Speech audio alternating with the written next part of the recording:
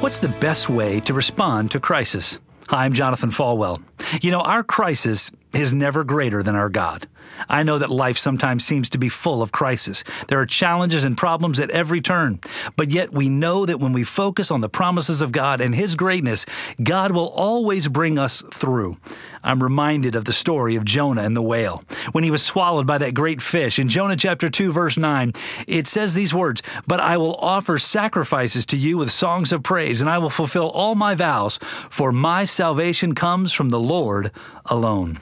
No matter what you're going through, our salvation comes from Him, no matter what. No matter how bad it is, it's not too much for God to handle. In Jeremiah 32, verse 27, He says, "I am the Lord, the God of all the peoples of the world. Is anything too hard for me?" One-on-one with Pastor Jonathan. To learn more, visit falwell.com.